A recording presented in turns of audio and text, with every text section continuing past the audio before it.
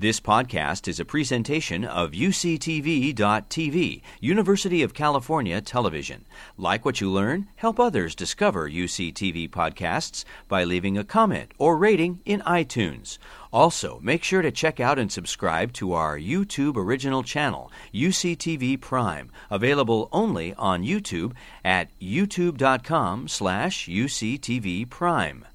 This UCTV podcast is sponsored in part by Audible.com, your destination for the widest selection of digital audiobooks available, including many by guests you've heard here on UCTV. Audible.com is offering UCTV podcast listeners a free 30-day trial subscription and one free audiobook download. Just visit audibletrial.com/UCTV to sign up. That's audibletrial.com/UCTV. And thanks. So we do have Don Charlton here, all the way from Pittsburgh, where the weather sucks. It's always sucked when I was there. But I think we're trading, right? No, the weather's good 2 months of the year, right? Three. Give us some credit. All right, that's enough on the weather jokes. I'm just bummed that the weather sucks here right now. So Don refers to himself as a pixel pusher, but he's really so much more than that. In 2009, Don designed, built, and launched the Resumator. He now employs dozens of people. And the Resumator has recently earned a spot on Entrepreneur Magazine's list of the 100 brilliant companies. Don's going to talk about the Resumator, but just for a frame of reference, it's a software as a service solution. So it's an online solution that helps companies recruit and track applicants, new job applicants, new hires. So I'm an investor in the Resumator. That's not why Don's here. Don's here because his story is incredible. And he was able to come all the way out here from Pittsburgh to tell his story to you.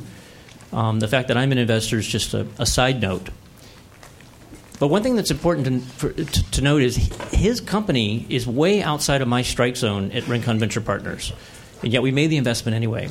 We primarily invest in Southern California companies, Don's in Pittsburgh. It's the only investment outside of Southern California that we've done. We also typically invest in serially successful founders and teams. Don's a first-time. He's an entrepreneur. He's been entrepreneurial for a long time, but he's a first-time CEO, and he started the company without a team. So that was kind of strike two. But we made the investment without any reservations. When we met Don, when we got to know him, it was clear to us that this guy was not going to lose. He was the kind of entrepreneur that I'll invest in all day long, the kind of person that just absolutely is going to do whatever it takes to win at the end of the day.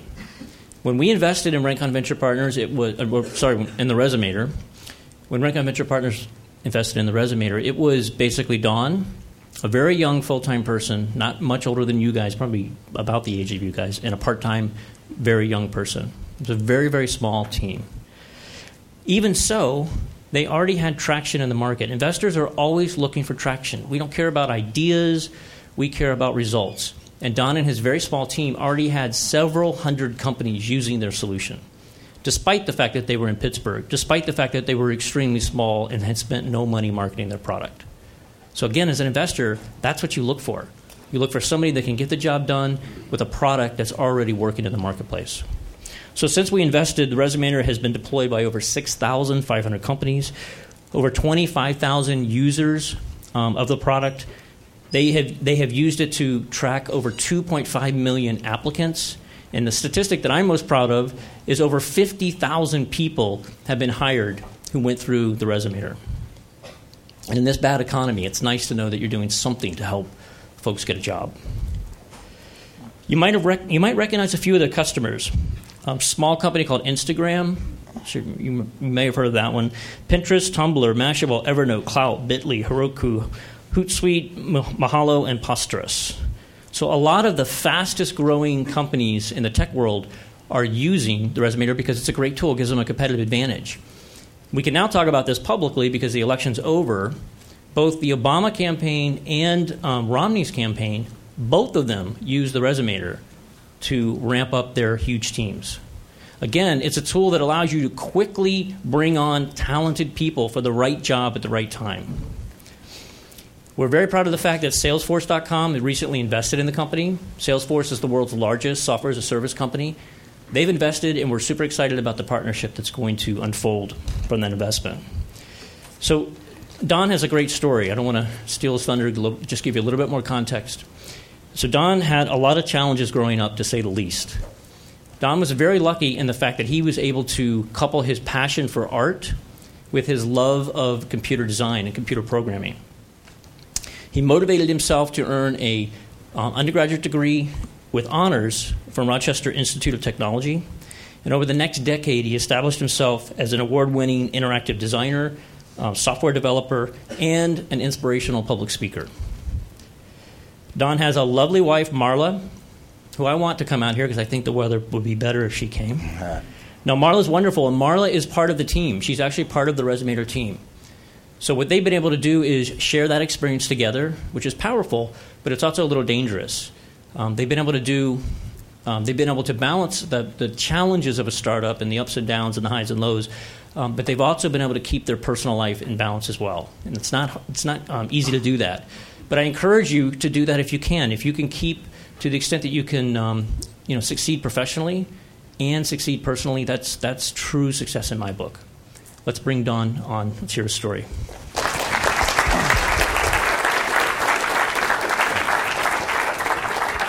Thanks, John. I don't know about you, but I got pretty nervous sitting over there. I thought I had an assignment due. I haven't been in a classroom in a long time.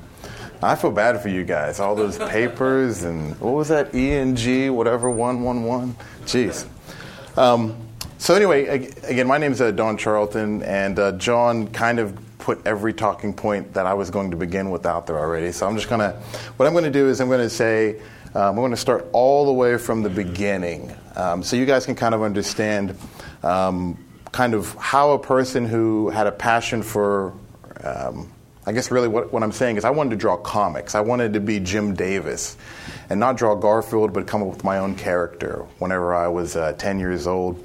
And how I ended up going from that, basically being a really creative person, to suddenly doing this thing called running a software company. And I want to focus on the fact that I'm 35 years of age. And the reason why I focus on that is because that means that whenever I was around your guys' ages when you were freshmen, I was entering college at a critical time in the onset of technology entering our lives. If I had been born 4 years earlier, I would have graduated from college never having used the web. Think about that. I consider myself pretty young. My whole entire life might have completely changed had I been born 4 years younger. So the interesting thing is, by being born in 1977, that means that whenever I was a senior in college, I had never used the internet. I'm sorry, senior in high school. I had never used the internet. When my friends and I argued about something, a fact, we didn't Wikipedia it. We just kind of agreed to disagree. The only computer programming I had growing up was Apple Basic. Look, it's so long ago I'm forgetting, some of these connections of these different programs. But let me go way, way, way back before all of that and kind of tell you about where I grew up. I grew up in a very small rural town called Masontown, Pennsylvania. It's in Fayette County, which is one county south of Allegheny County, which is where Pittsburgh is found. I was a country kid. I'd probably say more rural. Country is kind of, I'd say, rural Georgia or something like that. We were just kind of, small town folks. To me, going to Pittsburgh, which was about an hour north, was going to the big city. I was intimidated by tall buildings. The town I grew up in had a 6-story building, I think. That was the biggest building we had in there. And the other thing is I grew up ridiculously poor. To give you an idea how poor, our kitchen table had 3 legs. We pushed it in the corner to keep it up. The types of jobs we had in our town were coal mining jobs. So in other words, if your parents could get a job as a coal miner, you'd probably make about $60,000 a year, and you could live a really good life in Masontown. But if you didn't find either through cronyism, nepotism, favoritism, a job in the coal mine, you basically didn't have anything. So I grew up there with my mother and my sister.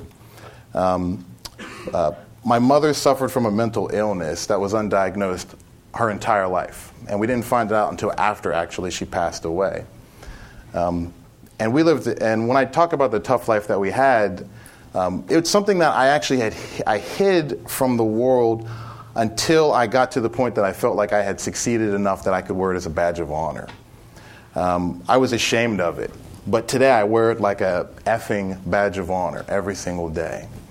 Because to me, it reminds me of the perseverance it takes in order for you to achieve anything in life. So, growing up, I think I had never thought about being an entrepreneur. I didn't think about really going to college either. I just kind of thought about wanting to have food every single day. I wanted to be able to eat. And I knew that required hard work. I knew that required, like my mother, I love her to death, but she wasn't a role model. She motivated me to want to work really hard. And I remember the day whenever I didn't know it was entrepreneurialism, but I remember the day whenever I knew that I wanted to control my own destiny. A lot of entrepreneurs, they're kind of curious about what they're capable of doing on their own. Like, what's the pinnacle of my performance where I can't rely on somebody else to give me resources in order for me to be successful? I have to do it myself. And I never forget, I was really, really hungry. And I was in the house, and I wanted a Little Debbie snack cake, which I think there's still 25 cents, maybe 35 cents inflation or whatever, right? And I remember having 15 cents. And I remember digging through my mom's purse, looking underneath the refrigerator. I remember looking in the couch, and I could not find a stupid dime. One dime. And I remember it was the summertime, and I was walking outside, and I was hungry, I was tired. And I remember leaning back and looking up at the sun and realizing that here I was, I think I was like 10 years old or something, and I just wanted a dime, 10 cents. And that dime might as well have been 1,000 miles away from me because I could not manifest a dime in my life. Right then and there, I saw the importance of taking charge of your own life. So from that point, basically, let me tell you a little bit about the kind of student I was. I was a really good student, growing up. Why? Because I liked to go to school because you got free lunch. Also, I was really interested in math. I liked algebra. I liked anything that involved kind of figuring out a problem. I loved problem solving. And again, at the time, you're too young to know that that's what you like. You're not forming phrases like, I like problem solving. You're just thinking like, this class is fun. But there was one thing that I did better than anybody throughout all 12 years of my K through 12 education. I was the best artist in every school that I was in. Elementary school, junior high, high school. I was the best artist in our school, hands down. I love to draw. Whenever I was really, really young, we couldn't afford paper, so I would open up the cereal boxes. And I'm not trying to depress you guys. I'm actually trying to tell you like this was character building things. So let's not dig too deep or whatever. I'm trying to, these are character building things that I'm proud of. And I would draw food. I would draw Snickers bars. I would draw Kit Kats and so forth. With my crayons and so forth.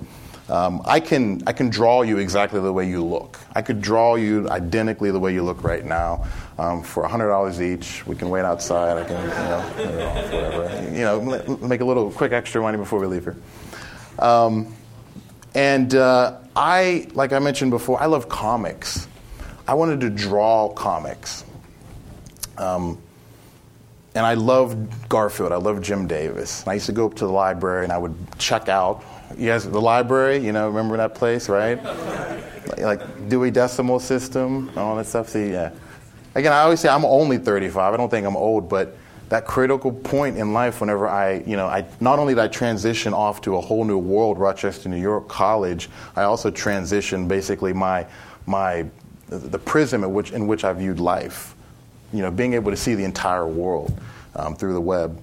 But anyway, back to comics. So I used to go up to the library, I used to grab Garfield books, and I would try to draw Garfield and so forth. It was really fun.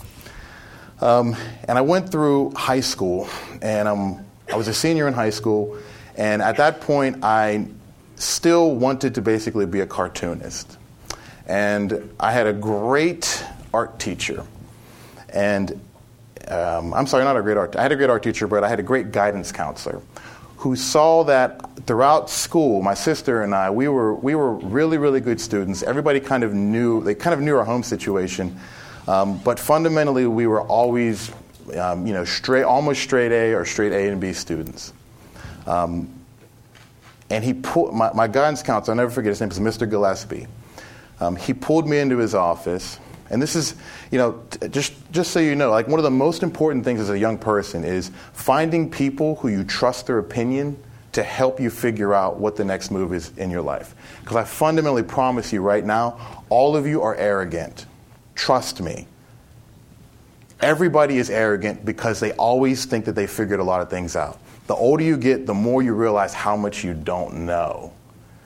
And I thought I had life figured out. I was going to be a cartoonist. You couldn't tell me anything. I have hair on my chin. I'm a grown-ass man. How can you talk to me like that, right? But he pulled me in the office and he said, Don, look, you're not going to make any money drawing. You're not. There's this thing called graphic design. It's commercial art. I didn't even know what that was. And he's like, you draw things on the computer and so forth. You really should do that. Now, one of those words in his statement, everything else was kind of BS to me. But one word he said really stood out, computer. And the reason for that was, like, how many of you guys have used a computer when you were 10? Raise your hands. How many of you guys have used a computer when you were 5? That's ridiculous, okay? I didn't use a computer until I was 17. And I'll never forget that moment because the class was called computer science. And the program that we used, how many of you guys used Microsoft Word in high school? It didn't exist. How many of you guys have programmed in BASIC? See, those are the rock stars, whoever's programming in BASIC. Yeah, you guys are the rock stars. That's what I was programming. Whoa. That's what I was programming in. I thought about screaming over there to scare everybody in here because I knew I was mic'd. I was just going to scream really loud just to scare everybody, but I didn't do it. What was that? So anyway, am I still on? Okay, good. So computer science class was cool because for the first time I had sat down, and I think maybe back in the day we did this. Have you guys heard of Mavis Beacon typing tutor? Again, I'm telling you, I'm only 35, right? So it's probably all digital for you guys, and it's online. It's in Flash or HTML5 or something now, right? Back in the day, it was a CD. No, it was a disc that you put in a computer, and you taught. Yeah, it was a floppy. It taught you how to type. And if you typed a word wrong, a fly would hit your windshield of your car as you were typing. Like, you're laughing because you know what I'm talking about. Yeah. So anyway. That was my exposure to computers up until the point that I was 17, this one little time that we were learning how to type. And I always say you can tell how old somebody is by how many spaces they put between sentences. Like, right? Like, if you put two spaces, either you're old or somebody old taught you because they're thinking about the typewriters, right? So anyway, computer science class, they sat us down in front of this box with this thing called a key. How many of you guys have used a keyboard under the age of 10? Okay, yeah. So I had used the keyboard one time up to the point that I was 17. So I sat down at this keyboard and I sat down at this thing called a mouse, this like miraculous thing that I had discovered at the age of 17. Wait, I'm sorry, no, that's a lie. We didn't have a mouse at 17. There was no mouse on these computers. We didn't have that. We didn't have a graphic interface. It was basic. But what I fell in love with was math. I had loved math, but suddenly now I could control it. It was like I was taking algebra and I was able to actually apply it in programs. So, there was this fortunate thing that I had in my life, which was sports. I was a jock. I was a really, really good athlete. But I had this dirty little secret that I didn't tell anybody. Every morning in homeroom, I snuck to the library to computer program. Every free moment I had, I almost stopped drawing. I almost stopped being an artist. I would sneak to the library computer program. And I wrote Pong, which, by the way, back in the day, whenever you wanted to do a program, you would have to get a printout, and you would look at the printout, you would type it in, and so forth. I wanted to try to write Pong from scratch, so I tried to find some printouts that were about physics and so forth, and algorithms. I remember things like not the Pythagorean theorem. Oh my goodness, yeah, Pythagorean theorem. The cobwebs are starting to form in my brain. But just basically like all of these different functions and so forth for trying to make things move across the screen. I made a game called Another Word, which I think is called Boggle. I didn't know it at the time, but it's basically I gave you 7 random letters, and the first person had to find as many words as possible. And then the second and whenever they couldn't find any more words, they got 10 points each. They clicked, okay, your turn. And then the opponent had a chance to find another word, and they got 30 points each. I thought I'm going to make a fortune with this game someday, because at that time I was thinking like maybe someday people will buy these games. But anyway, long story short, whenever my guidance counselor said the word computer, I thought, wait a minute, are you telling me that I can maybe do art on the computer? Because I like the computer. And he said, yeah.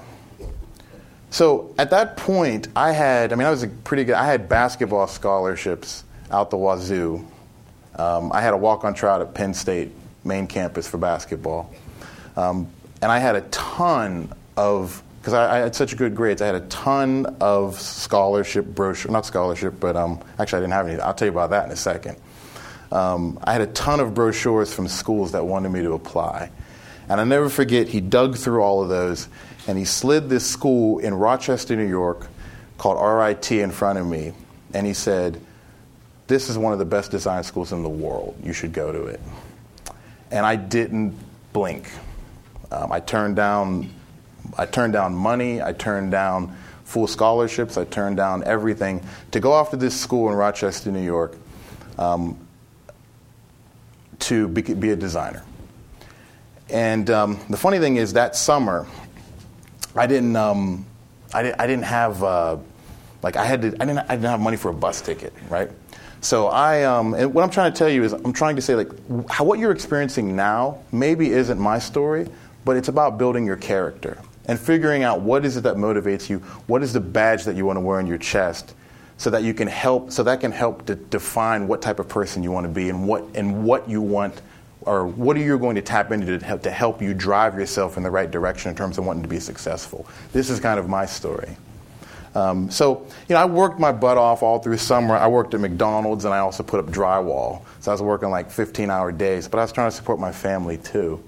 My sister and my mom. And I went off to college with $75 in my bus ticket. And I took college. I don't know if you guys did this your freshman year. You take everything, right? You have like 15 bags of stuff or whatever. You guys don't do that? No, I did. I took everything. I took my room to college. Look at it that way, right? So what was interesting though was when I went off to Rochester. You think about my frame of reference, right? I had never been in a really big city.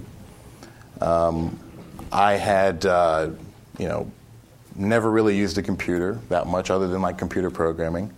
And suddenly I was kind of where you guys are right now. I was at one of the most technologically advanced schools.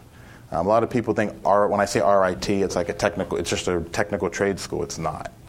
It's one of the best technology schools in the world. We like to say we're MIT further west. That's what we like to say. And we also say screw CMU. They're right in our backyard, but we hate CMU.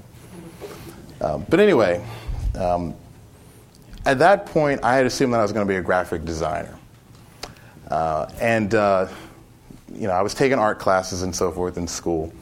And I was a little bit disappointed because there was no computer programming. We were on the computer, but I was just like finger painting. I was just like doing 2D designs and putting text in certain places. But, after a while, whenever your classes tell you what you should be doing, you start to think, okay, this is going to be my career. So a lot of college kids, they get caught up in what their curriculum is, and also, quite frankly, what their parents say they should be doing. And then they end up, especially you guys nowadays, $170,000 in debt, and you hate your degree, right? I mean, that happens today. At least back then, it was you're $20,000 in debt, and you hate your degree. At least you could maybe put a dent in that, right? So my point there is, you're at a time, if a lot of you guys are seniors, where you really got to think hard about your career, about what basically what you went to school for, and if you really want to do it. It's slightly too late, but that doesn't mean that. No, but hear me out, though. That doesn't mean that you should just go head first into the world and basically try to, be a product designer for John Deere, even though you can't stand product design. This actually, believe it or not, you guys are sitting here thinking about the school loans you have. But I promise you, this is the optimal time for you to really set your trajectory and your destiny. This is the time for you to start a business. This is the time for you to say, you know what, I'm going to figure out a way to not have to pay those school loans right now. Or I'm going to figure out a way to start a business. It doesn't seem like it. It seems like, you're suddenly going to be getting the most responsibility you've ever had in your life, bills. But this is your optimal time. And I'm going to tell you how I didn't do that. Because I remember I was kind of thinking, I just want a job, I want to make money, I want to be able to never be hungry again. I remember going off to college and them saying, there's this Gracie's dining hall where we can go in there, we can eat and we can eat as much as we want. That was the greatest thing on earth. That's why I had to go to college for me. That's why I went to college, basically for that. But anyway, so when I was in college, I went 4 years of college and I didn't do much computer programming at all. And I graduated with a degree in design. And I got out of school, and it was now 1999. Again, all through K through 12, no web. High school, college, I was using the web. And then now I was graduating in 1999, and now it was getting towards the internet bubble, which I think most of you guys probably were not really affected by it from a job perspective, I'm assuming, right? It was a rough time for a lot of people. But 99, it was still kind of, at least in my business, which was, design, designing, basically the design industry, designing brochures, designing logos, and suddenly this new thing called designing websites. So I worked at a great design firm called Agnew Moyer Smith. And there's two great guys there, Reed Agnew and Don Moyer. And they really did shape the person who I am today. And I'll tell you why they did in a second. The first, I'll just tell you now. The first thing that they did was they brought me in and they said, there's this whole new thing that we think there's a lot of business. It's the web. Or no, I'm sorry, back then we called it the World Wide Web, right? There was no for sure, it was the World Wide Web. They basically said to me, if you want a job here, you're going to have to design websites. And I said, I want to keep my job, so okay, I'm going to figure it out. So a wonderful thing happened, though. As you guys know, people that can build, if you're building web, I played around with, web pages and so forth in college. There was a site, I think it might still be up, called davessite.com. I do notice one thing today, though, that back in the day, having your laptop or anything up in front of you was considered rude. So how many of you guys are about to type that in right now? Right? Exactly.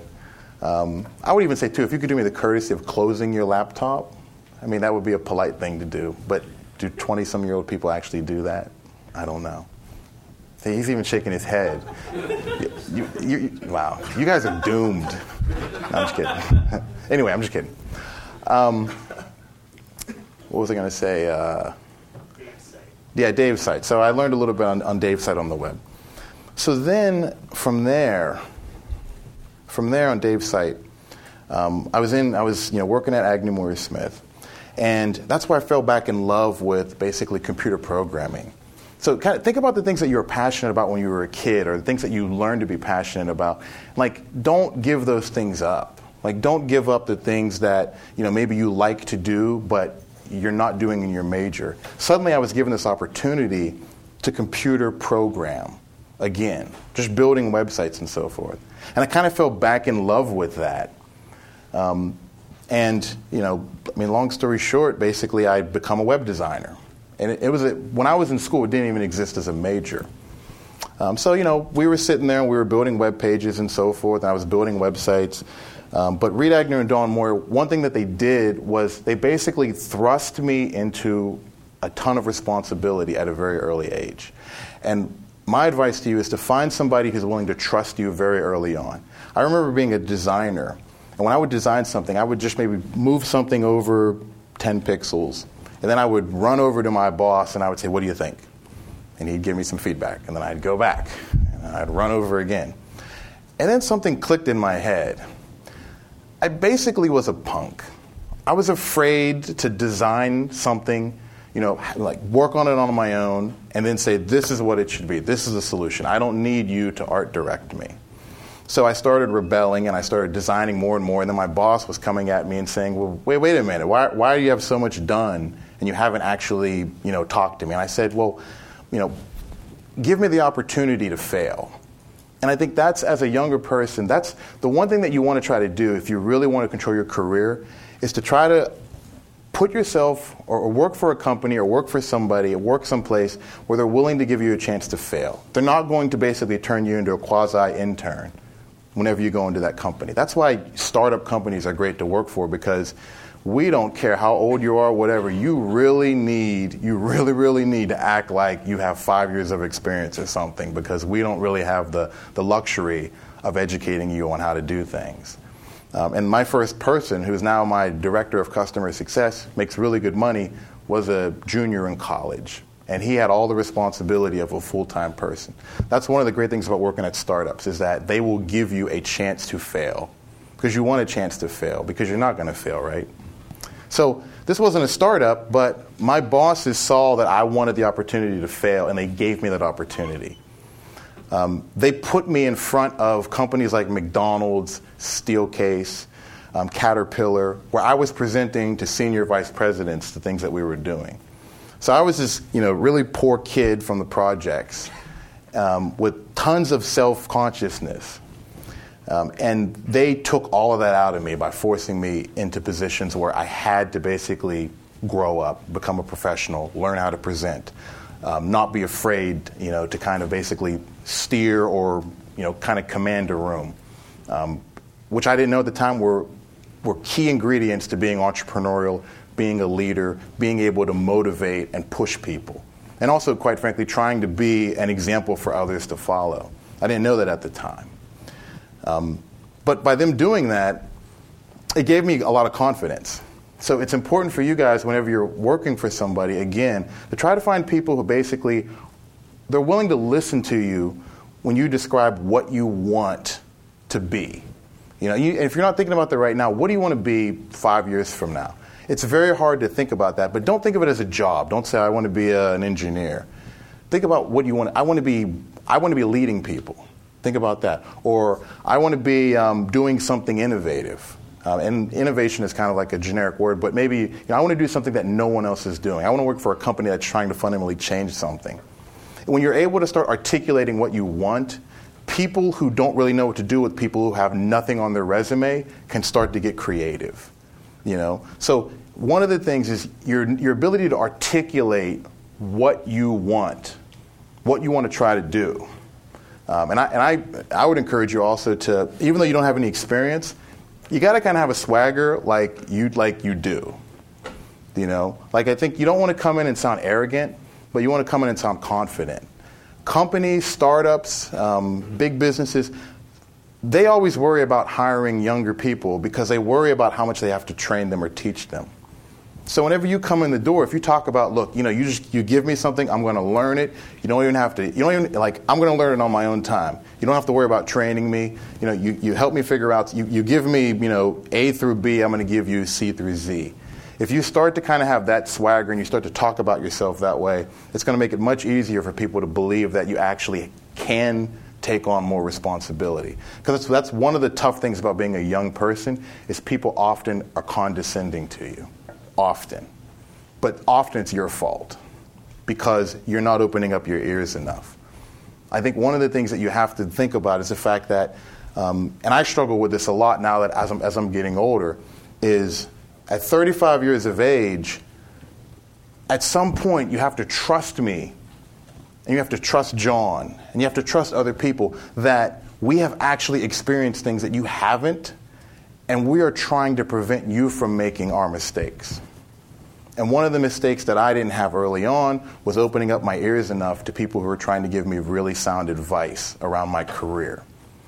I probably stagnated as a designer at my first design firm because I wasn't listening to people telling me that, you know what, if you change jobs and try to work someplace else, you're going to be able to get out from under people who saw you as a college student who graduated. They're never going to look at you differently because they look, it's kind of like, you probably noticed, if you have a kid and they're 20, they're always going to be your kid, no matter what.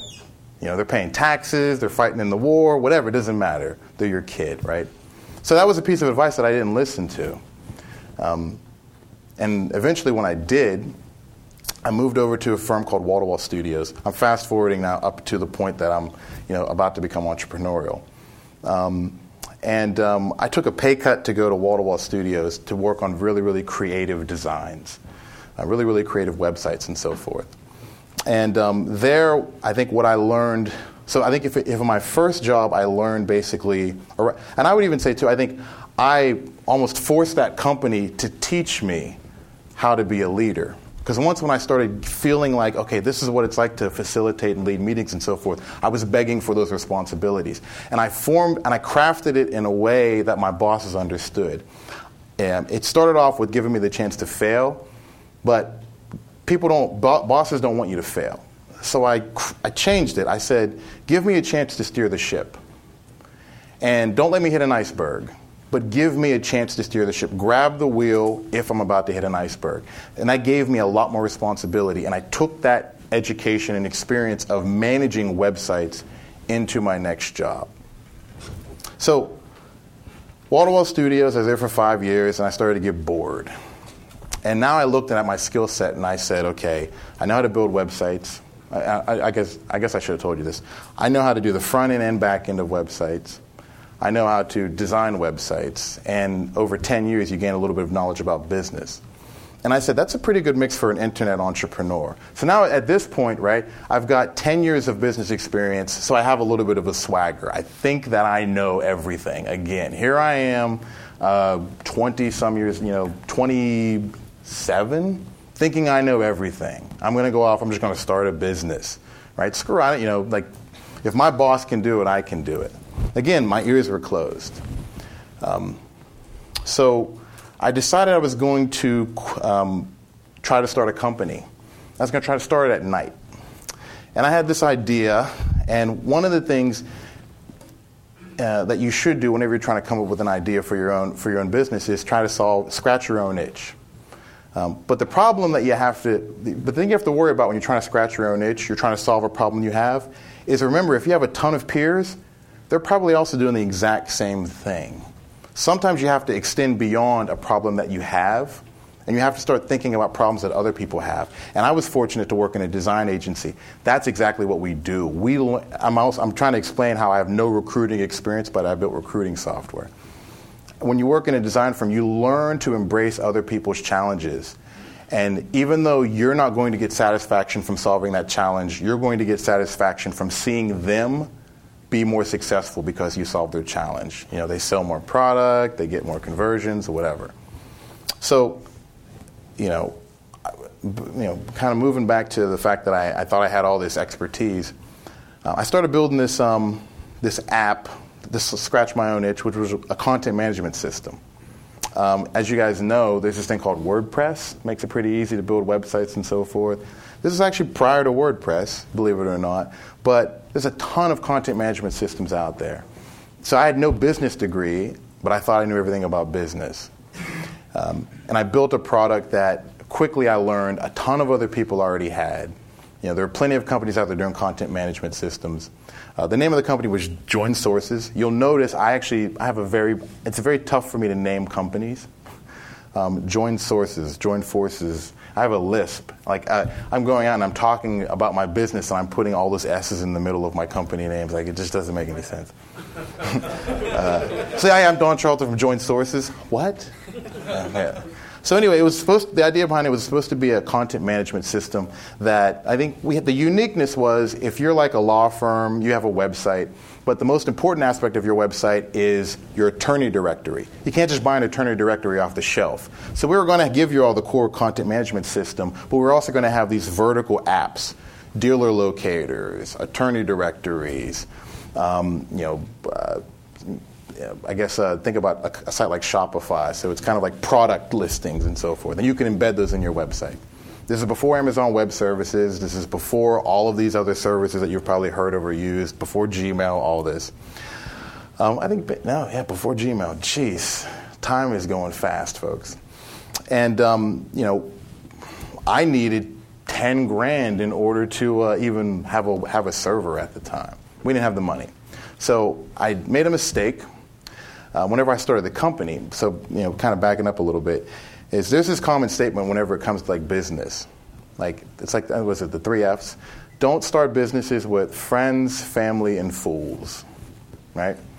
I started with friends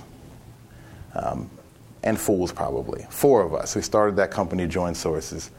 And I thought because I had led a team of designers that I knew how to lead a team of people, and I didn't. I didn't know how to motivate people who weren't making any money. They had to just come in and kind of help me out.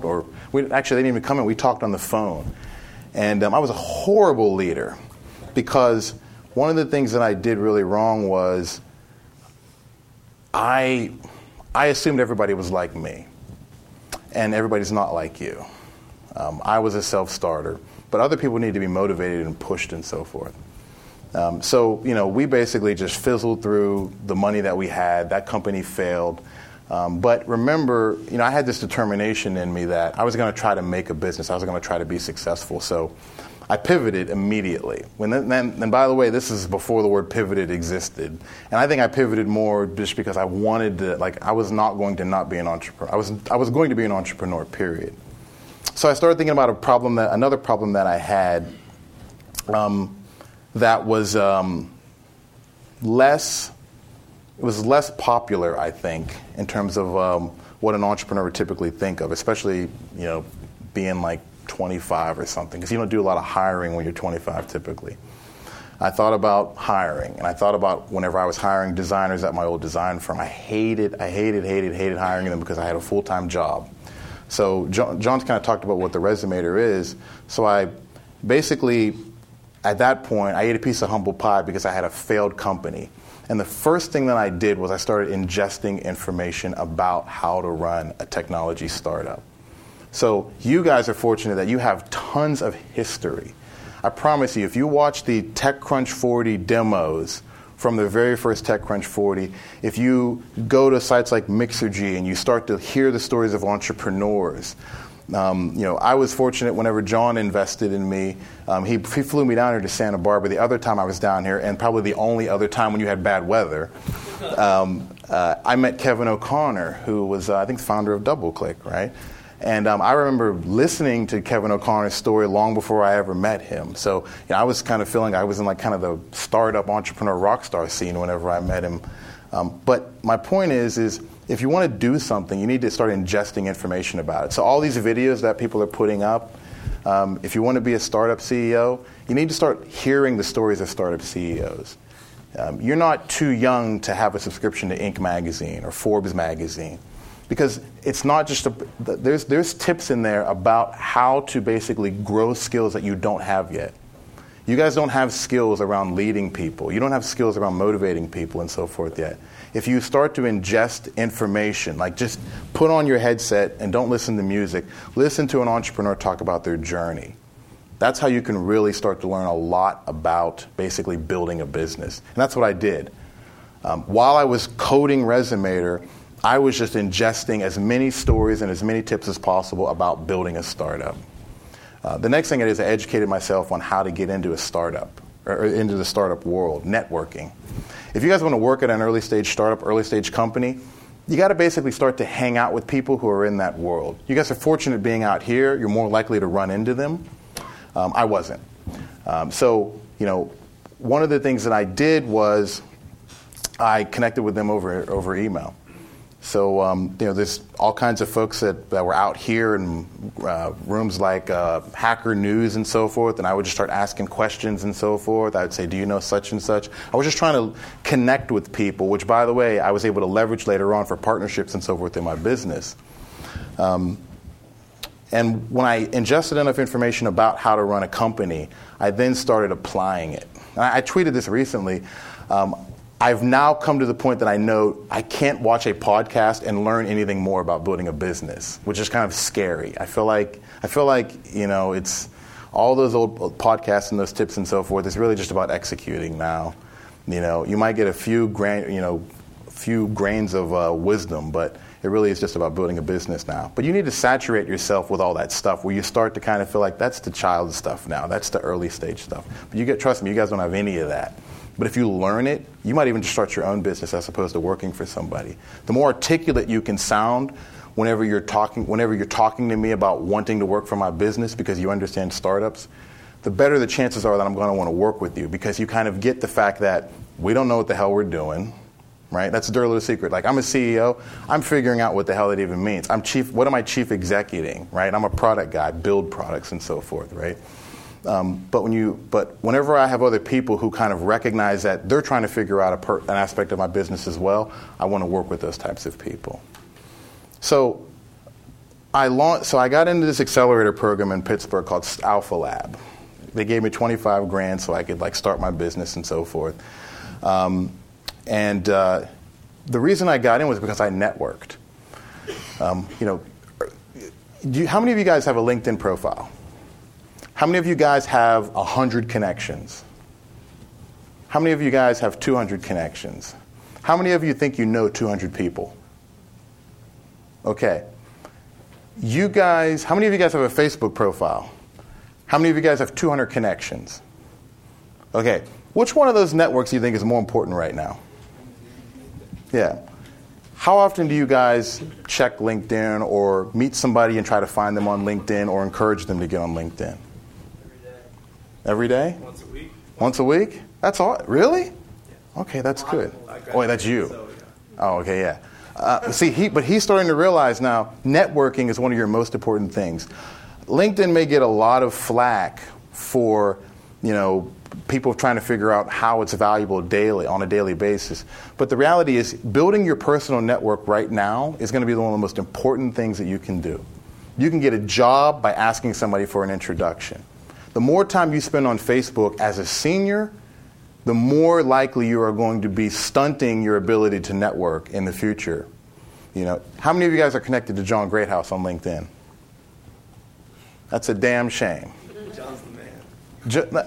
But here's what I'm trying to say, and this is the funny thing is, even when mind you, I was in the middle of Alpha Lab, and I was 29 or 30. No, I was older than that. It's kind of scary.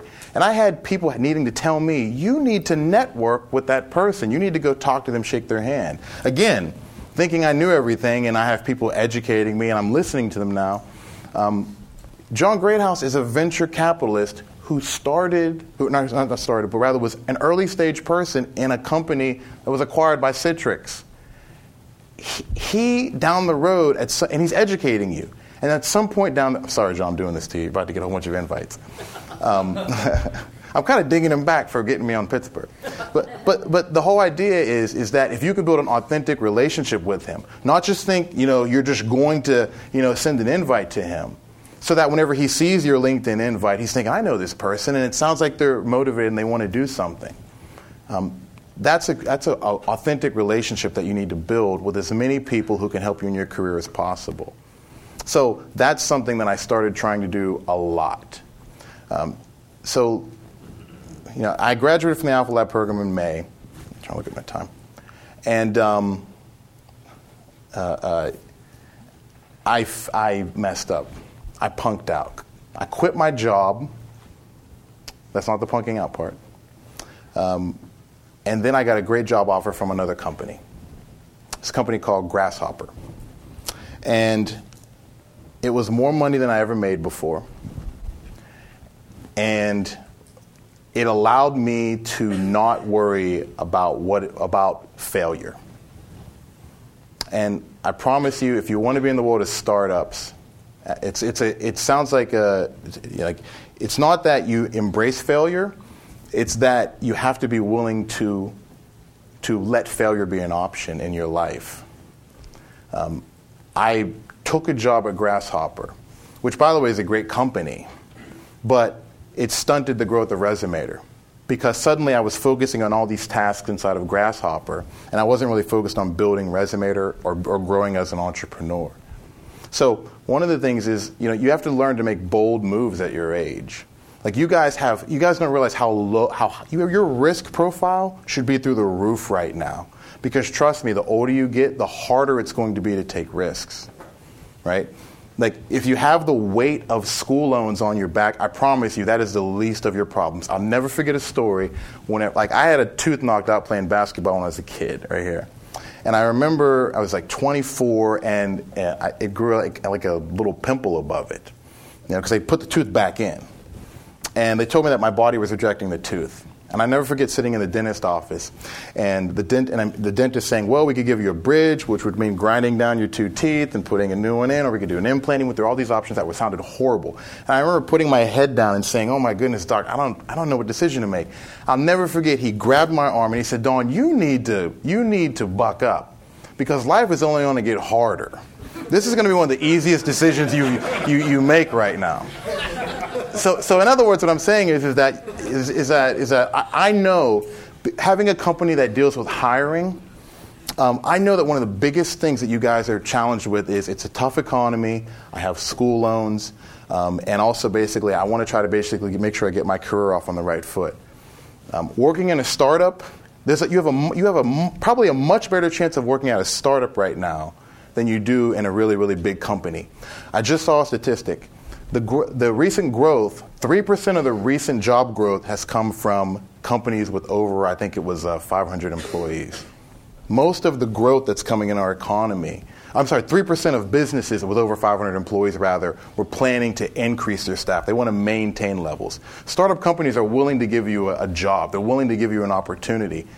Take less money now to try to make more money because you're employee number 3 in a startup company. Take 1 year of working in a startup company for way less than you think you can make on the market in order to gain more experience. You have all these opportunities to work for startups that I never had. Like this whole world of $25,000 to start a business with open source materials didn't exist. You guys have the opportunity to do those things right now.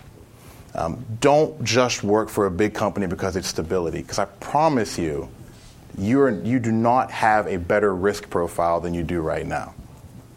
So I punked out. I went to Grasshopper. Company, was slowed down because of that. And then basically I said, okay, I got to focus on Resumator full time. Now, luckily, I'd been doing some of these things right, and I was able to start networking. I was able to talk to a guy named David Cohen from Techstars. So we were probably sitting on 20 customers at the time, over 5 months, I think. It was pretty bad because I wasn't focusing on the business. And I had networked with David Cohen before, and I was able to leverage that connection to say, hey, let us sponsor Techstars. Let's just give away our product to your early stage companies. So those connections connected me to basically all of the tech entrepreneurs that I know today, just from that Techstars deal.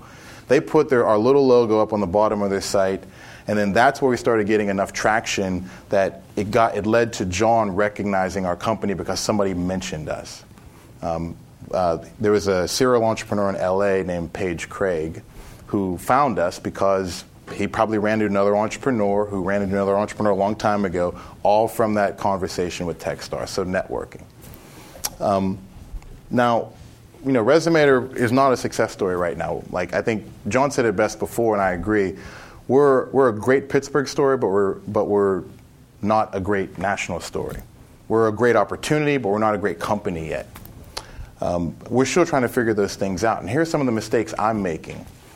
And I encourage you to try to think about in your career how to avoid these mistakes. I think one of the mistakes that I'm making and to give you an idea too, here are the brag points. If I stand over here real quick, brag points, and then I'll kind of wrap up here. I run the company that has both presidential campaigns. These are things that he mentioned before, but think about how this sounds. We have both presidential campaigns using our platform, some of the hottest growing startups. I was recently featured as a regional finalist for Entrepreneur of the Year, blah, blah, blah, blah, blah, blah, blah. I step over here and I think we have a company that grows steadily, but not exponentially. We have an audience of 600,000 businesses, but we only have, a couple thousand of them. And we're trying to find senior people in the city of Pittsburgh that kind of understand how to grow a software company. So in other words, these are some of the problems that I'm dealing with as an entrepreneur, and I embrace them.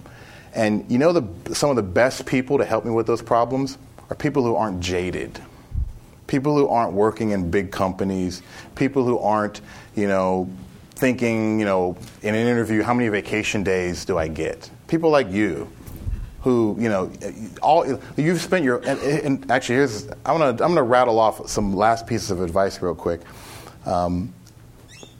One of the things because I want to wrap up actually, because I think I'm realizing I'm rambling. I ramble. You have to be careful. I'm an old man. But let me give you some concrete pieces of advice. Some just bullet list pieces of advice. If you guys want to gain respect, or if you're trying to start a company and you want to try to have people help you with it, you basically you think about this. It's words, actions, and then accomplishments. You're going to be trying to use your words early on to try to get a job. You're going to be trying to use your words to convince people to work with you. And that's only going to help you so far because they're just words. Just like early on, if I was just talking about my business, to John's point, nobody was going to care. Now, you can then start to have some actions. If you start to act. So in other words, if you're trying to start a company, you're going out and you're telling people what you're working on. They see you're working on your code. You're showing them demos. Or maybe you're looking for a job. I had a job opportunity at Saatchi & Saatchi in New York, an ad agency, because he told me my portfolio sucked. If I wanted to work in an ad agency, I had to build ads. So I went out and I built ads. I designed ads. I showed it to them. They offered me a job. I turned it down because I don't live in Rochester. It's too cold. And then finally, so you think about with my company, right? We had actions. We started gaining momentum. People were seeing that we were building a really great piece of software. But where you really, really, really start to gain momentum in your career and your ability to hire great people or to work with great people in your startup is when you have accomplishments. So like getting Salesforce to invest in us, getting the presidential campaigns. Once you start to have things that you can check off as accomplishments on your resume, or in your actions as an entrepreneur, people will start to follow you much more quickly. So you need to figure out how to tap into those things. You've been listening to a podcast by University of California Television. For more information about this program or UCTV, visit us online at uctv.tv.